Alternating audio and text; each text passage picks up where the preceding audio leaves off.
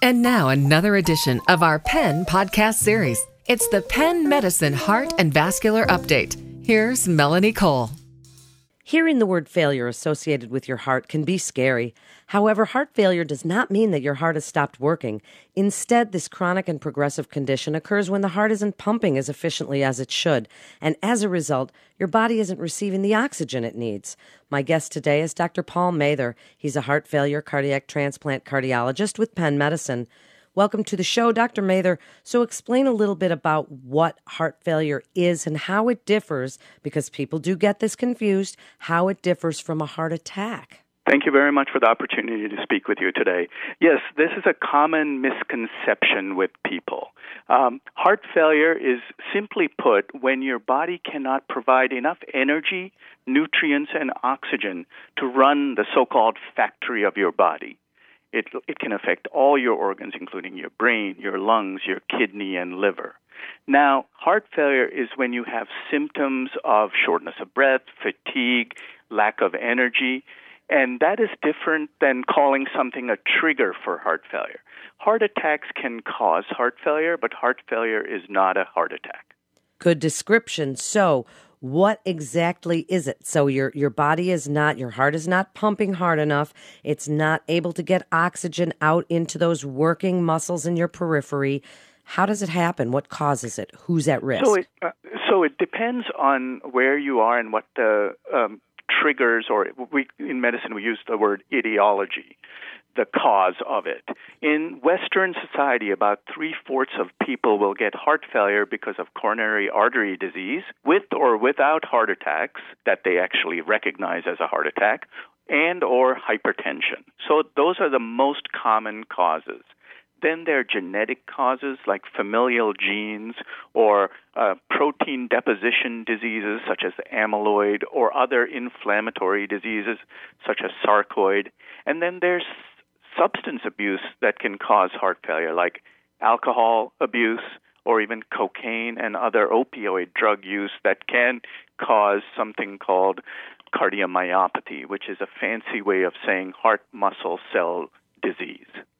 So you mentioned a few symptoms, shortness of breath, fatigue, but some of these are kind of normal symptoms we might feel anyway. It's a busy world we live in, so what would send someone to see a doctor to get checked for this if this is something that's going on? Well, the first thing I would say about that point is everybody should have preventive health with their physicians. And if you're healthy, maybe you should be in contact with a physician every couple of years to make sure everything's going well, especially as we all age. Having said that, for symptoms of heart failure, anything that is different from what you consider your usual baseline. But the problem with heart failure, it can be insidious.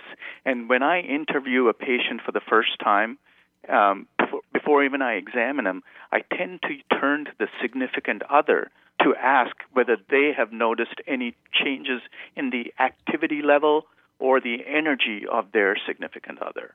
Because sometimes we downregulate ourselves. If we're getting short of breath walking 2 flights of stairs, we tend to take the elevator. So we don't cognitively recognize that we are maybe starting to slip a little bit. So sometimes I have to put it into the context of the life and another person in their lives. That's an interesting point. So what do you do to diagnose this? How do we know? Well, one of the simplest ways is first physician engagement, healthcare provider engagement, where they will examine you and talk to you. Physical exam is extremely important.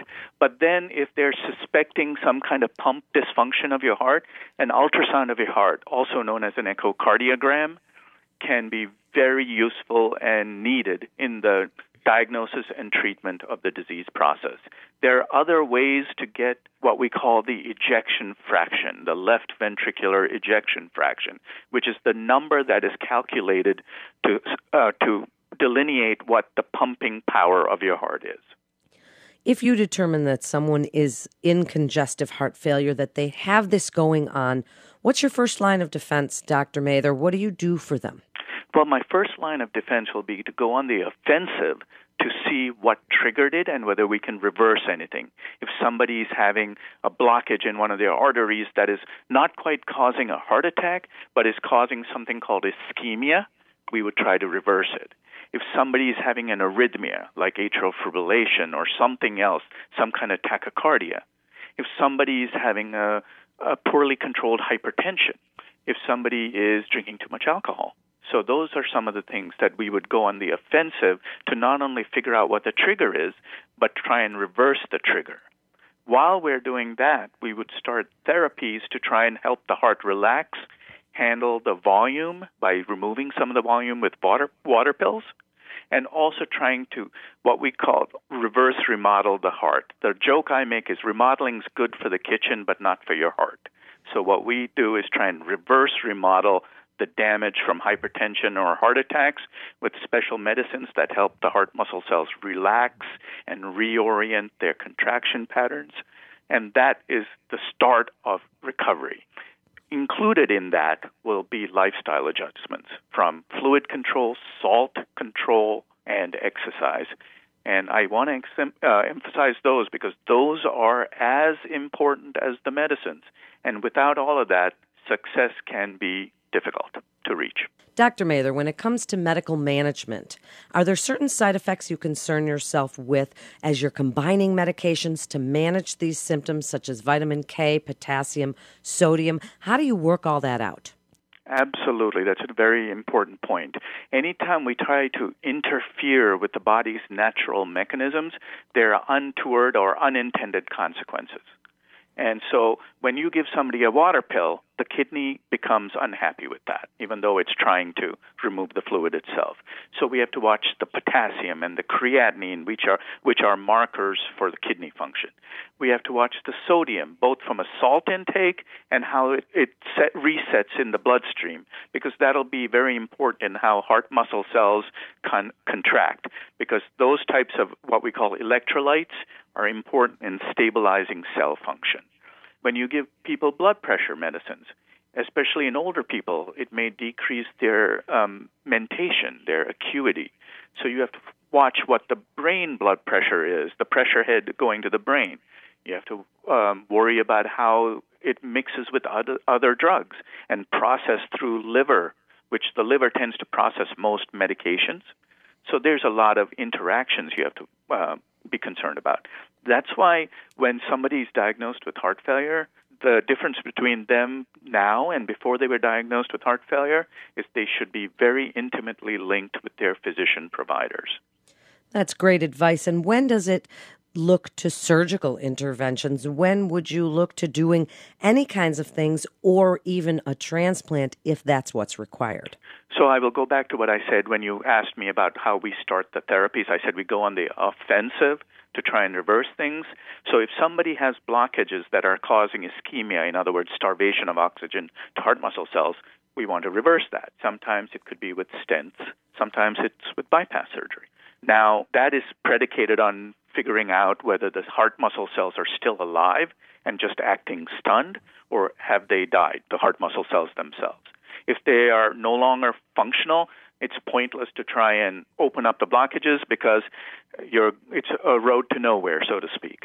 You're creating a detour to nowhere. But if the cells are under-perfused and starving for oxygen, if you can deliver more oxygen, they will start working more efficiently. So those are some of the things that might require surgical-type interventions. Then there are a medium group of people whose heart muscle cells have been permanently damaged, and then you try and control them with both oral medications and maybe even intravenous medications as their disease advances.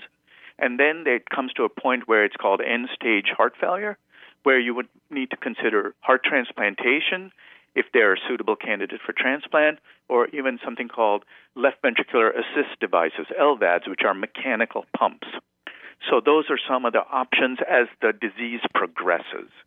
And remember, heart failure untreated is a progressive fatal disease. When we treat people with heart failure, we are not only trying to delay the progression, but also trying to do some reverse remodeling and creating regression so that they can improve. What great information. So, Dr. Mather, wrap it up for us with your best advice for people that are confused about what it means to have heart failure, what you really want them to know. What I really want them to know is that if they have any remote idea that they or a loved one is potentially having heart failure, they need to engage their healthcare provider immediately. The earlier, the better. And know in the back of your mind is 30 years ago, heart failure tended to be a fatal illness. And now we have so many different therapies that we could now, especially the earlier we get patients, we can aggressively treat them so they can live the quality of life they want to live and not have that life and the energy of life and the hope of life stolen from them. And tell us about your team at Penn Medicine. So we have a wonderful team. It's one of the largest heart transplant programs in the world. But mainly what we do is advanced heart failure. And for those who can't be supported with pills and intravenous drugs, we look towards advanced therapies like LVADs and heart transplantation, as I mentioned before. It's a multidisciplinary team that includes nurse coordinators, nurse practitioners, physician's assistants, a large group of physicians, including 13 specialists, including myself, in advanced heart failure, transplantation, and LVADs. We have a wonderfully linked group of fantastic surgeons who can do all these advanced surgical therapies.